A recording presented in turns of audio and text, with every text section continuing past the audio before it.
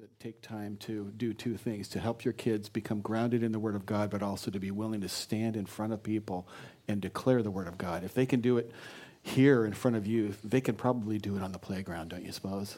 I mean, what a good thing. Okay, so today's the 6th. Here's a proverb of the day, verse 23. The law of the Lord is a lamp. So we're in a new series, and so let's just jump right in, and I'll explain the series as we go. 2 Corinthians 10, 4 and 5. For the weapons of our warfare are not of the flesh.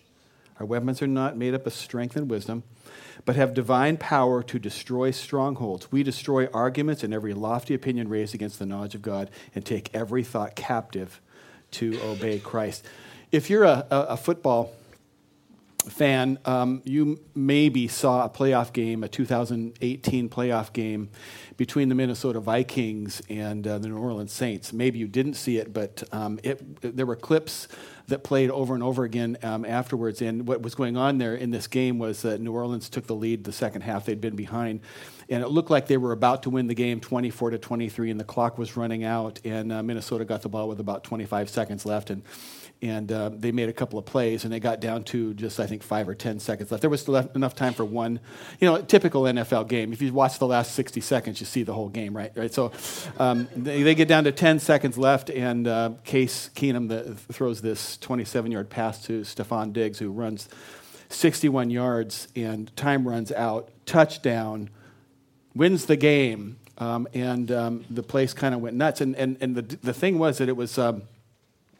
that play became known as the Minnesota Miracle because that has never happened before in an NFL playoff game, where the game ended on a touchdown to finish a playoff game. And have you ever noticed how nutty statisticians are in professional sports? I mean, you watch a baseball game, there are stats for like left-handed batters on Thursdays, if it rained the day before, how many triples they've had. And I mean, they just get all these weird things. Well, so there are, this is a fact from some statistician in the NFL. There are 34,710 plays every season, not counting the playoffs. 34,000. I mean, who counts the number of plays? However, for whatever reason people keep statistics, this had never, ever happened before, where there had been a touchdown on the final play to win. Maybe you'd like to see the play. Let's see the play.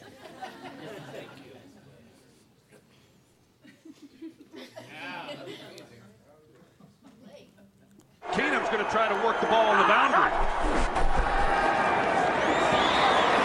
Keenum steps into it. Pass is caught. Diggs! Sideline!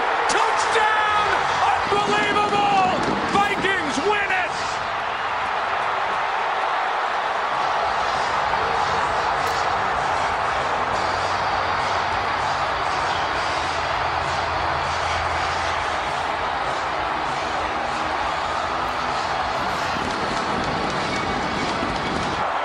See Marcus Williams here. He has a shot. I'm not sure really what he's thinking, Joe. He comes in, he's got him dialed in, and all he's got to do is make a play. And even if he catches it, you tackle him in bounds, The game is over. And I know Diggs, he's catching this. He's expecting somebody to hit him.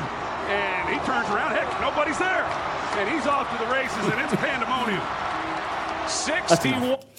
Okay, so I wanted you to be able to see the replays, but that is a literal game-changing play, right? Any football fans here? You're the godly ones. Isn't there a morning game on today? So you have got... There's no game today? Oh, that's why you're in church.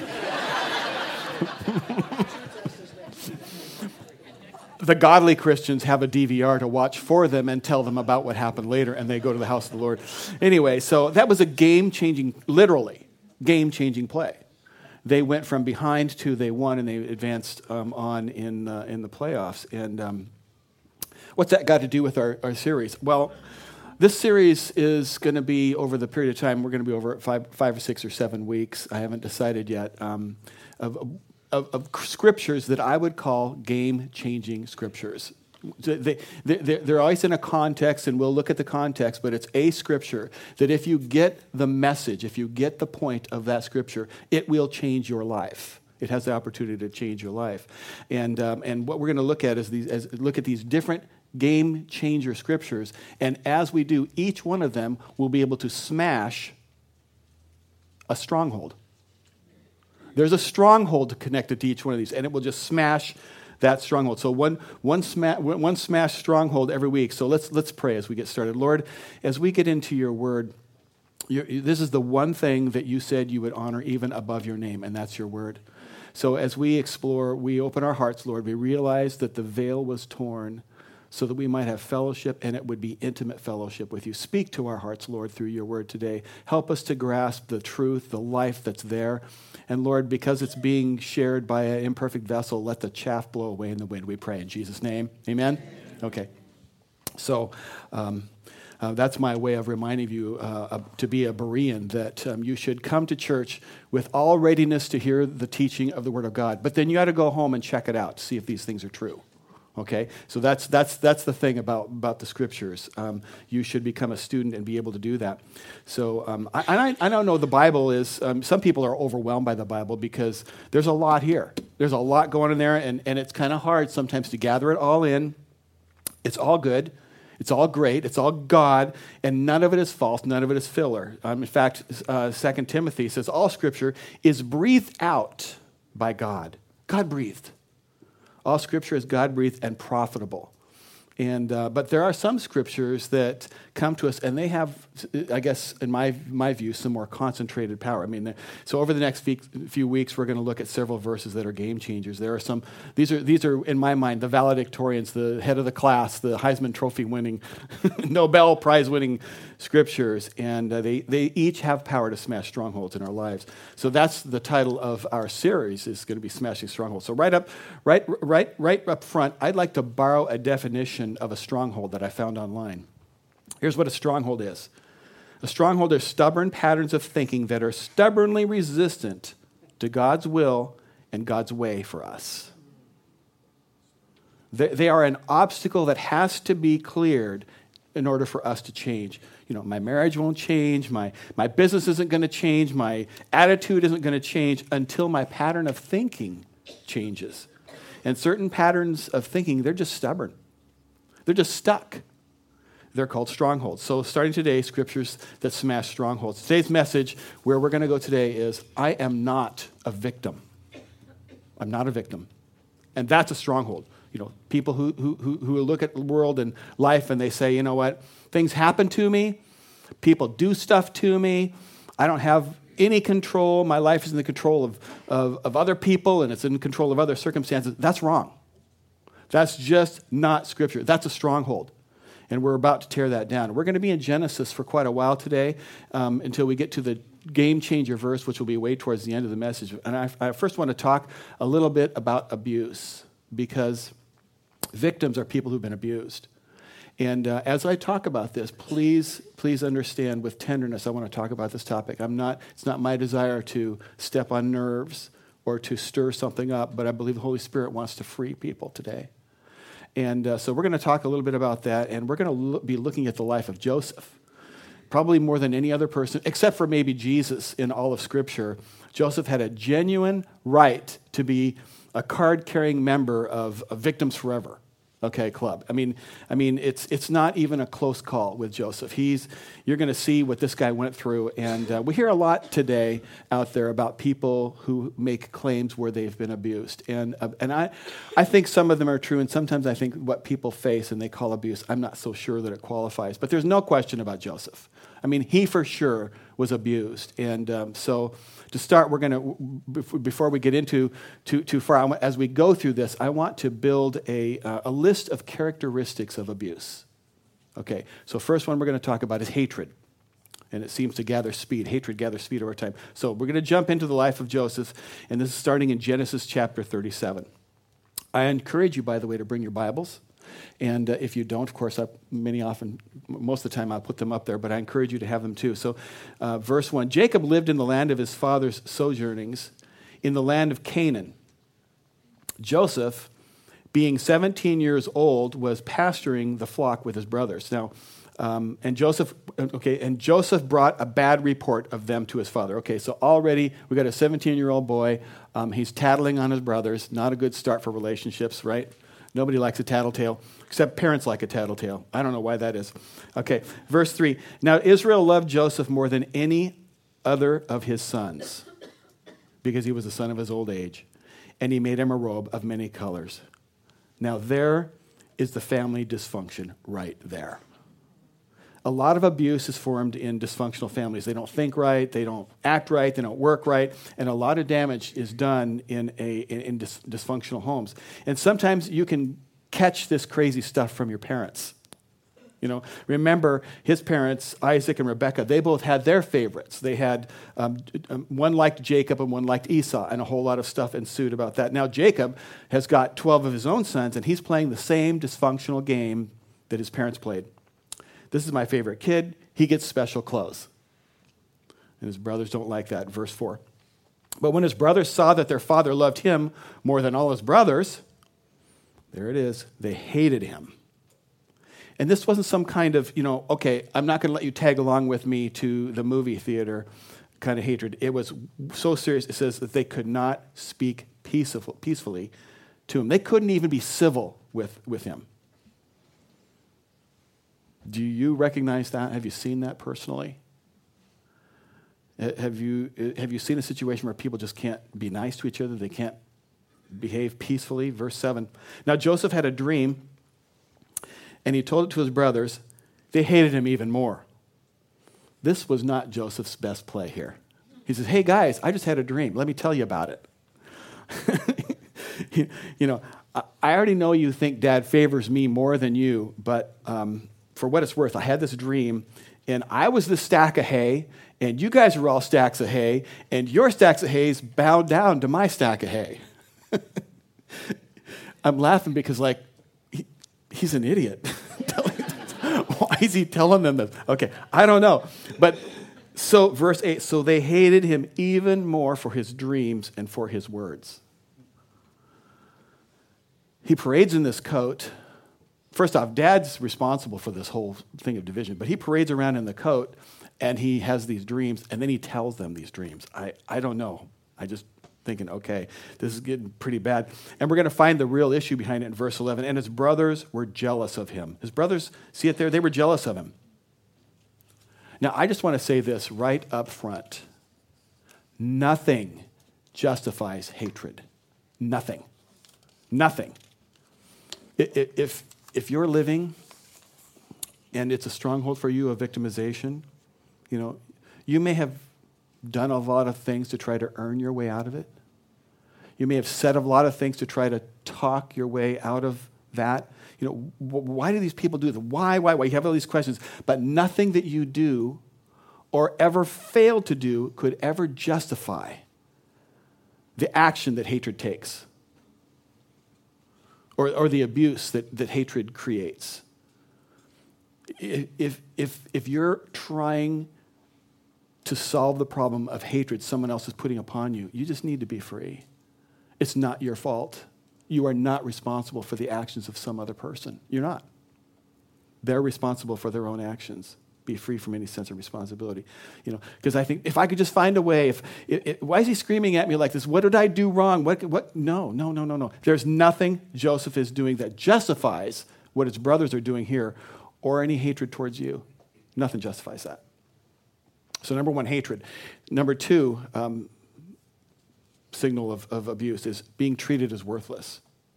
So apparently his dad decides, okay, we're going to sort these things out with your brothers, and so they make this great big lunch, this wonderful lunch, and they pack it up, and he says, your brothers are out there with the flocks, why don't I want you to take this out there to them, and maybe you can patch things up. So that's a pretty good idea, pretty nice idea, right? Take some lunch to the boys? Yeah, okay, sounds good. So Joseph goes hunting for them, and he wants to bring them this nice lunch. Now, while he's approaching them, the scripture says that these abusive brothers are all actually talking about him. Verse 18. They saw him from afar, and before he came near to them, they conspired against him to kill him. They said to one another, here comes this dreamer. Come now, let's kill him and throw him into one of the pits. I'm sorry, I'm too immature sometimes when I read the Word of God. I'm sure that the conversation sounded exactly like this. Come now, let's kill him and throw him into the pit. I never hear bad guys talk like that way in the movies. Anyway, okay. But they make this plan. They're going to kill him and throw him in the pit. Verse 21, but when Reuben, who was the oldest brother, heard this, he says, he rescued him out of their hands, saying, no, we're not going to kill him. And, imagine now this scene. He's bringing lunch to his brothers. What happened there? Did they circle around him and start pushing him back and forth to where he didn't have control? Did they start bullying him? Did they just reach out and slap that lunch out of his hand? What happened in those moments? So when Joseph came to his brothers, they stripped him of his robe, the robe of many colors that he wore. Take that coat off. And they took him and threw him into a pit. The pit was empty. There was no water in it. Okay, no water in the pit. Hard landing or soft landing? Hard landing. Then they sat down to eat. Hey, you got this food, we might as well have lunch. Verse 26, then Judah said to his brothers, what profit is it if we kill our brother and conceal his blood? Come, let's sell him. Hey, we can make money out of this deal. I wonder, I don't know if I really have a good answer. I don't have an answer to this. Maybe it's obvious and I'm just dumb, but I wonder what's worse, to be killed or to be sold. I mean, I don't know. He's being sold like so much property. He's being treated as worthless. Verse 28, then Midianite traders passed by. Now the negotiating starts. Hey, what will you give us for this guy? He's 17. He's got his whole life. I mean, we don't need much. They barter back and forth. And the whole time, he's hearing them talk about him as if he's not there.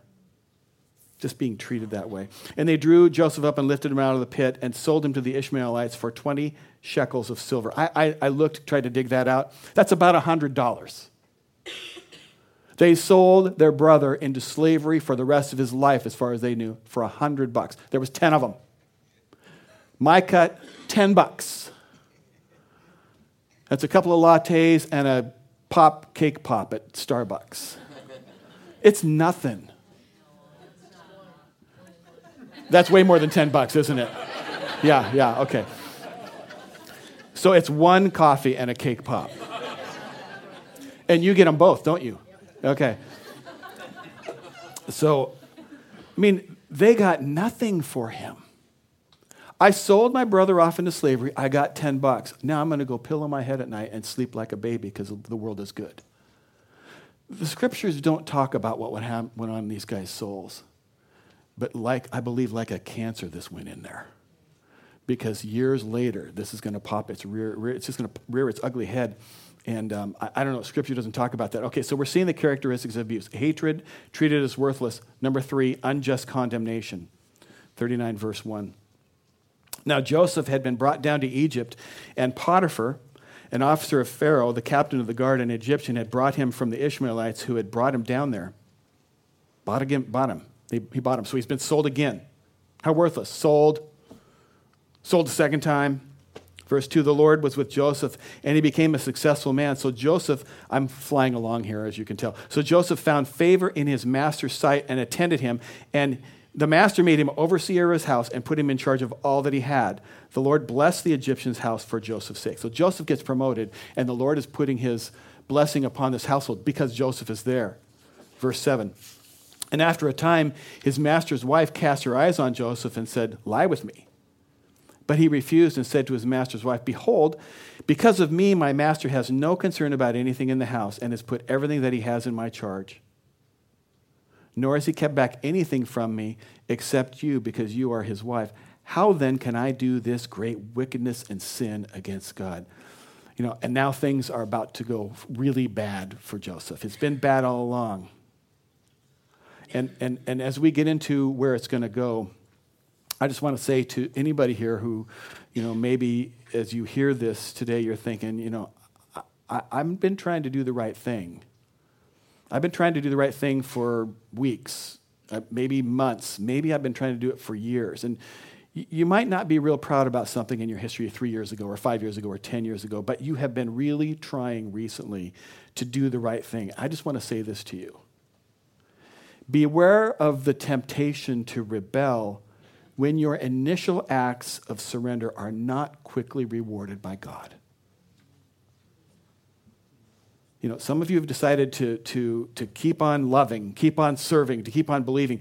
Be careful in your righteousness that if it doesn't immediately go right for you, that you don't get to this place where you know what, I'm done with this. I give up. Well, you know, it doesn't make any difference. I'm done with this. Well, how long have you been trying? Well, I've been trying for 3 months.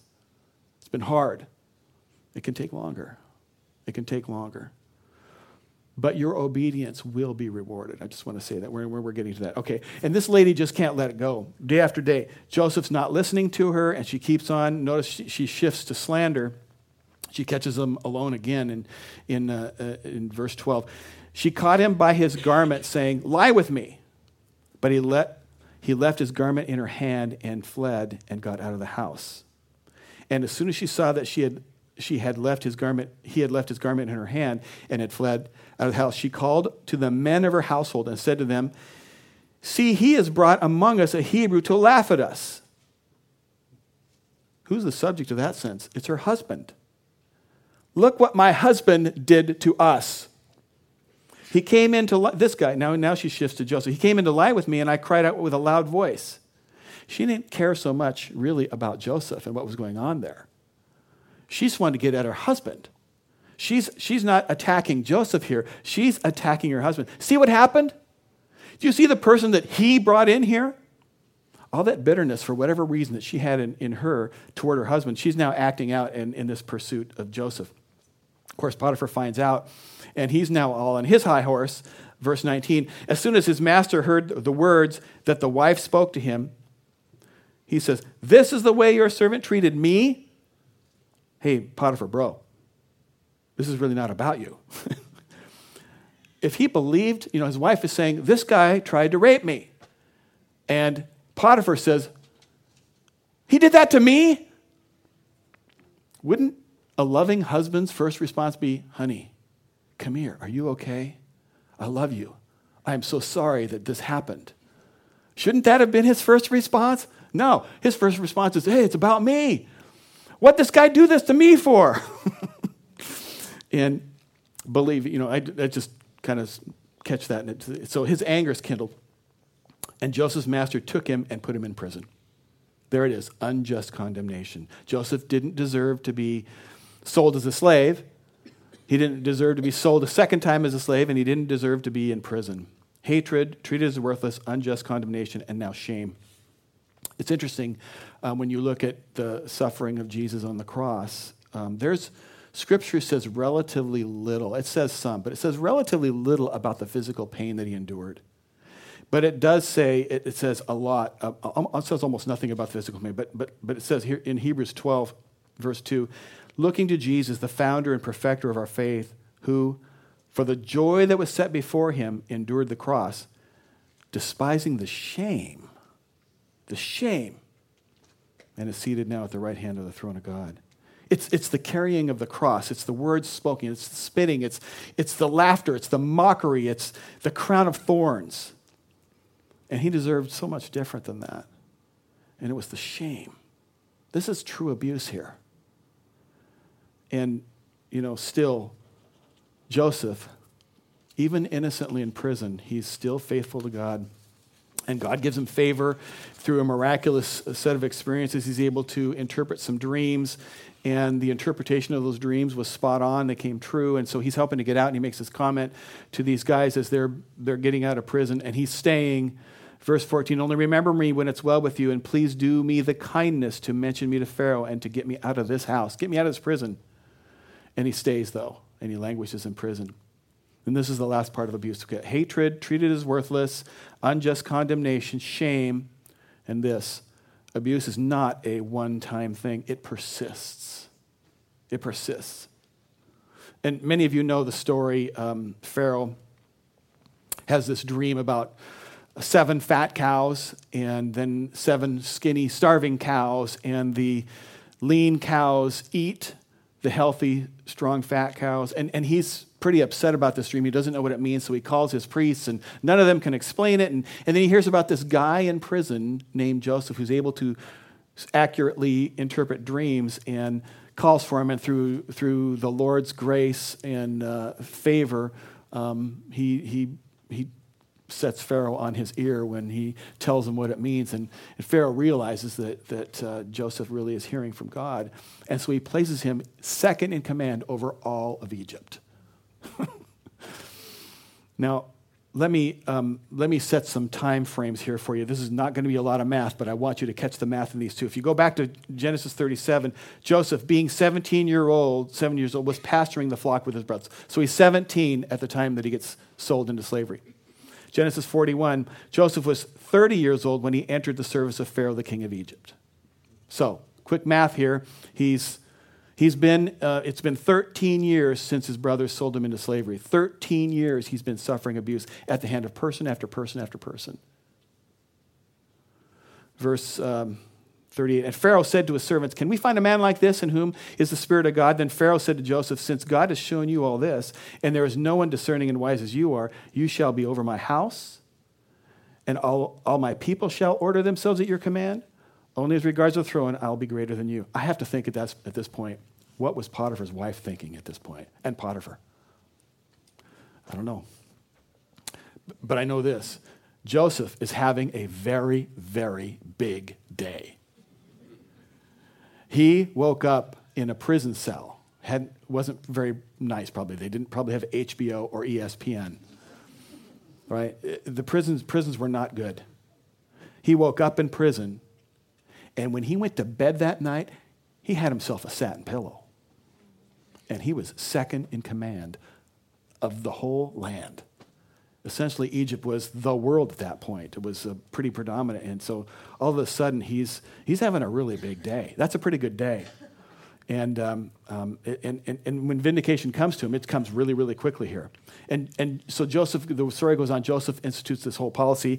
As a result of the dreams, it basically was 7 fat years followed by 7 lean years. And so he institutes this policy and he says, okay, we're going to save like crazy in all these excess years. And what we save then is going to save us in the 7 lean years. Dave Ramsey would have loved this dude, right? Okay?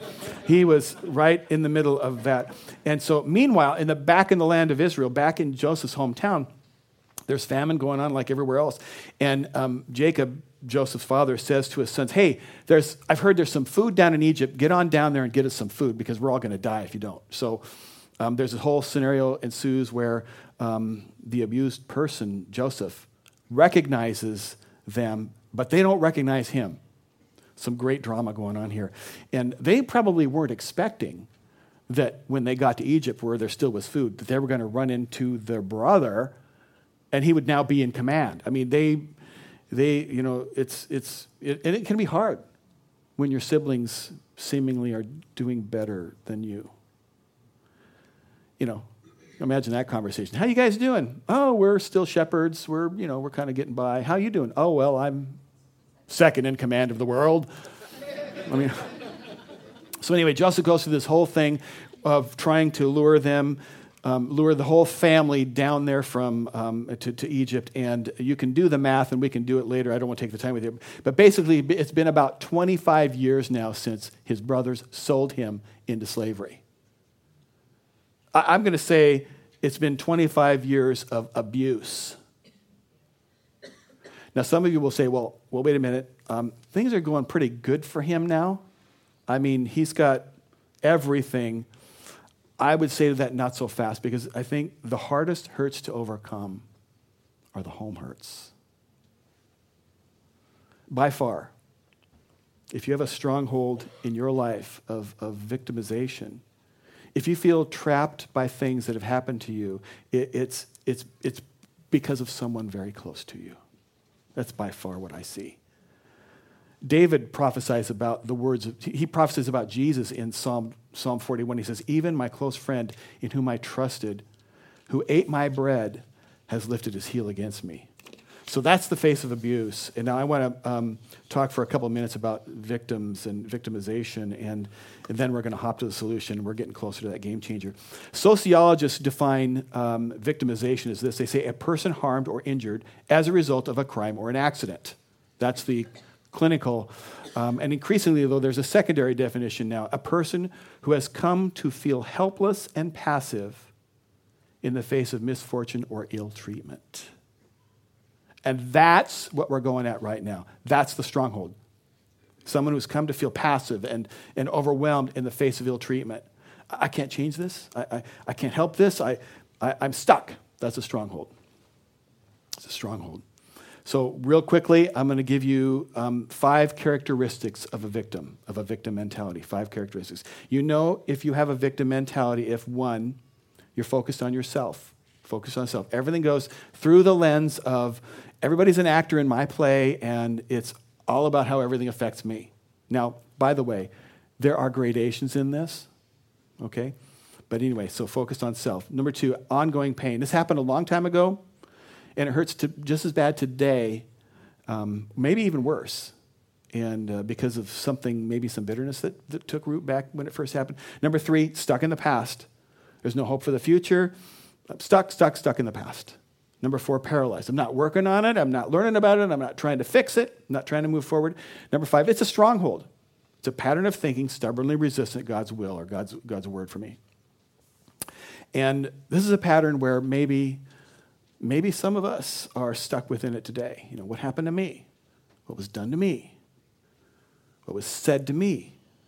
And you get trapped. And you can't get healthy, and you can't get whole, and you can't go forward.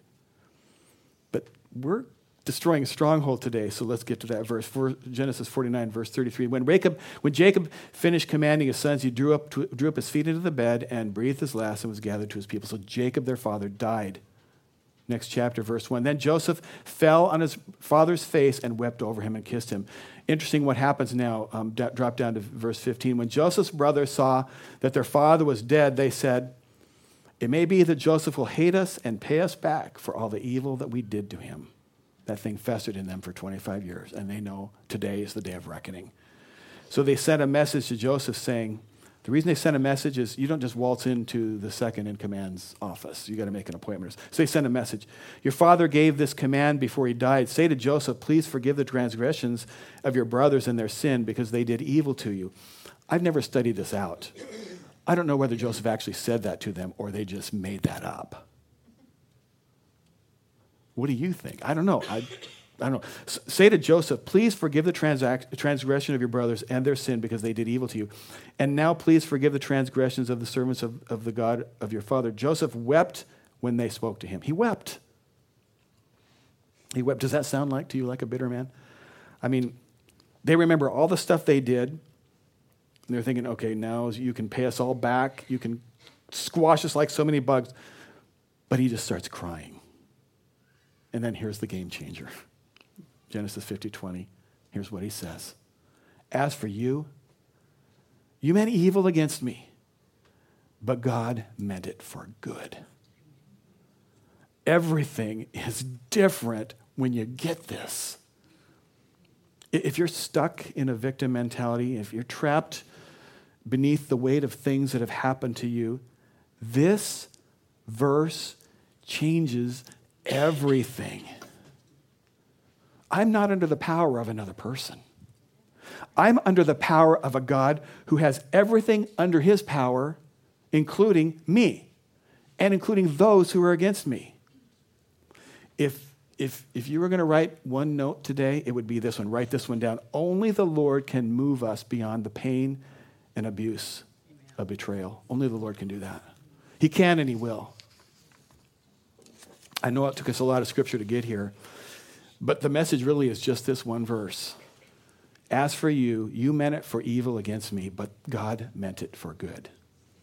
I lovingly call this the Genesis 50-20 rule. There are 3 important parts here, and we're just about done. 1, you meant it for evil, because evil intent is growing. Notice here that there's no denial. His brothers come to him. They're all freaked out, rightfully so. Notice Joseph does not say to them, hey, It's all good. It's okay. This happens all the time. People freak out and then they sell their brothers into slavery. It's not that big a deal. He didn't say that to them. No. He looks them in their face and he says, you meant this for evil. You're not good guys.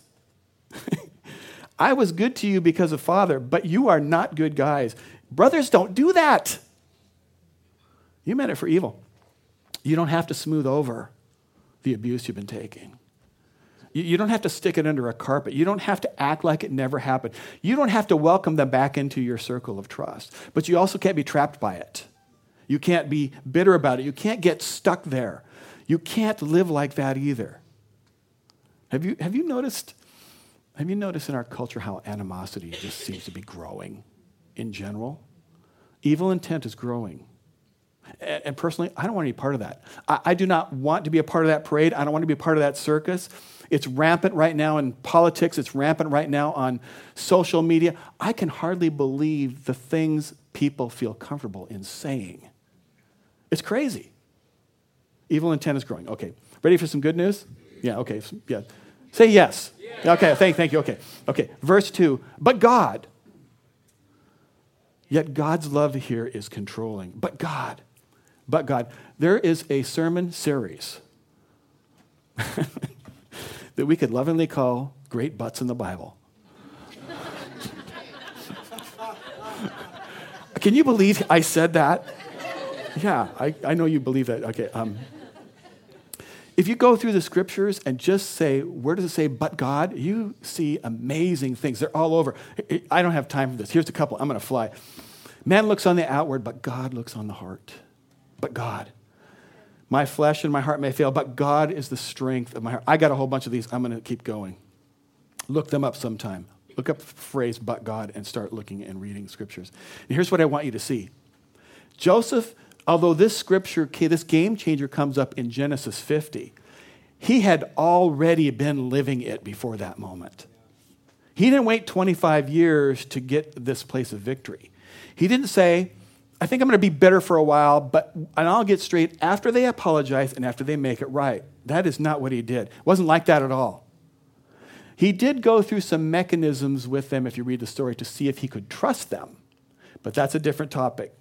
And you can read the story all about that story. But way before Genesis 50:20, he looks into his brother's eyes and he's just overwhelmed with this compassion. All the way back in chapter 45, verse 1. Then Joseph could not control himself. This is before this conversation. This is earlier. Could not control himself before all those who stood by him. He cried, make everyone go out from me. So he's saying to all of the people in attendance in his courts there, everybody out. So no one stayed with him when Joseph made himself known to his brothers, and he wept aloud so that the Egyptians heard it. And the household of Pharaoh, they could hear him all through the palace. He was howling. He was crying so loud. And Joseph said to his brothers, I'm Joseph. Is my father still alive? But his brothers could not answer him, for they were dismayed at his presence. You're Joseph. Joseph who? What? They did not know what was going on. He says, so Joseph said to his brother, come near to me, please. And they came near, and he said, I'm your brother Joseph. I'm the brother you sold into slavery. And then here it is, verse 7. And God sent me before you to preserve for you a remnant on earth and to keep alive for you many survivors. So it was not you who sent me here, but God. This is way before. And you don't just get to this game changer in just a few minutes. God meant it for good. His plan is showing. By chapter 50, it's already welded into Joseph's soul. But Genesis 45 is not even the beginning of this. You can go back to way before, way before he meets his brothers, way before the famine. Chapter 41, verse 50. Before the year of famine came, so in the first 7 years, in those 7 years of plenty, before the year of famine came, 2 sons were born to Joseph. So he must have gotten married and had kids. Joseph called the name of his firstborn Manasseh, for he said, quote, God has made me forget all my hardship and all my father's house. Wow. So he's already got this. He said, God's been so gracious to me. He's been so good to me. Yeah, I was abused. Yes, these things happened to me. Yes, I may have been tempted to feel like a victim, but something bigger was going on. God was doing this. God was doing this. What an awesome, freeing realization that had to have been. Verse 52, the name of the second he called Ephraim, for God has made me fruitful in the land of my affliction. The focus is always on God. A victim is somebody who's under the power of someone who wishes them harm. Catch this. I'm not under the power of somebody who wishes me harm. You are not under the power of someone who wishes you harm. You are not working for someone who ultimately wishes you harm. You are not living with someone who wishes you harm. You are not under the power of any other person. You are under the authority of God Almighty. God is the one who is in control of your life. This passage, this Genesis 50:20, is the Romans 8:28 of the Old Testament. All things work together for good to those who love God and are called according to his purposes. Do you believe that? Do you really believe that God is causing these things, these terrible things that are happening or have happened to you, to somehow work together for your good? And if somebody else does something to you, if somebody else says something to you, God is bigger than that. He's greater than that. His plans are, if God has allowed that to happen, it has to be part of his plan. I don't see it right now. This hurts, but I trust God. Stronghold smashed. I'm not a victim. I'm not at the mercy of people. I'm under the mercy of a loving God who's promised to work all things together for good, for my good. And he's promised it. It's going to come to pass. God meant it for my good. He meant it for my good. He meant it for my good. Now, some of you are thinking, we're going to be done in 3 minutes here. Some of you are thinking, how do I cross this canyon, this Grand Canyon of knowing this to actually experiencing this? Because this needs to be more than something that you heard at church. Okay, so I'm going to go at light speed. 1, embrace it. Embrace it, it's true. This needs to become your new reality. Everything that's happened, God meant it for good. That changes everything. Make it your personal story. This is my story. You meant it for evil, but God meant it for good. So embrace it. Second thing is confess it. Actually say it out loud. I think some of you probably need to, for a while, say this 100 times a day. They meant it for evil, but God meant it for good. They meant it for evil, but God meant it for good. Just get that into your soul. Another thing you do is do a Bible study about the goodness of God. Memorize 10 verses about the goodness of God, I would have despaired unless I believed that I'd see the goodness of God in the land of the living. There are lots of scriptures. The Lord is good, a stronghold. There's so many good ones. The goodness of God, look them up. Embrace it, confess it, and here's the last thing. Stand in it. Ephesians 6 talks about the whole armor of God. It says, when you get that whole armor on, then stand. Stand in it.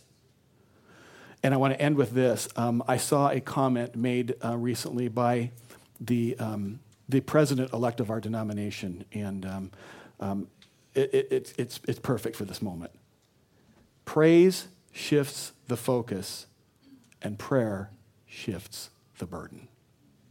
Let's pray. So, Lord, today, thank you, God, that although people and circumstances and our enemy can do things to us, you still can roll all of that up into something higher and better and grander. And it can hurt. And I know that you're not insensitive to the pain that we experience, Lord.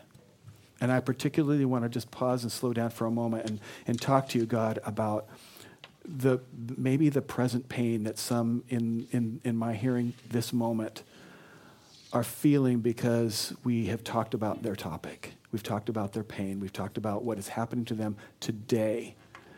And for some of them, what's happening to them today is because of something that physically took place or was said a long time ago. Lord, would you break strongholds right now? Would you pour the truth of Genesis 50:20 upon our soul? That although people do things and evil things happen, you will use all of it for our good. So, Lord, first and foremost, I ask you to stop the bleeding. For people whose present pain would be maybe characterized as an open wound, would you stop the wound? Supernaturally, peace that goes beyond our understanding, forgiveness, all of those kinds of things, Lord, faith, speak those things into souls, we pray.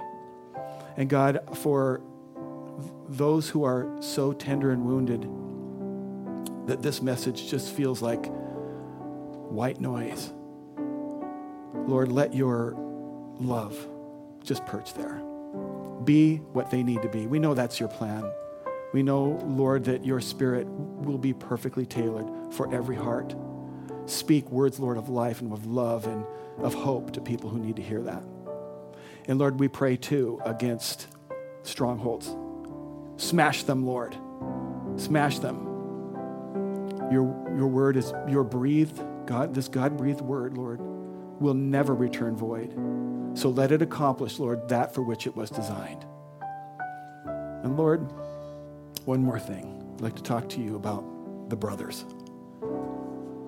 I know part of me being freed from what they did to me will happen when I'm able to pray for them. So Lord, we pray for those who have done evil to us, who are doing evil to us in our lives, and we ask, God, for you to become their God and to touch their soul and to bless their tomorrows, however that would take shape. And we ask for that in Jesus' name. Amen. Have the prayer team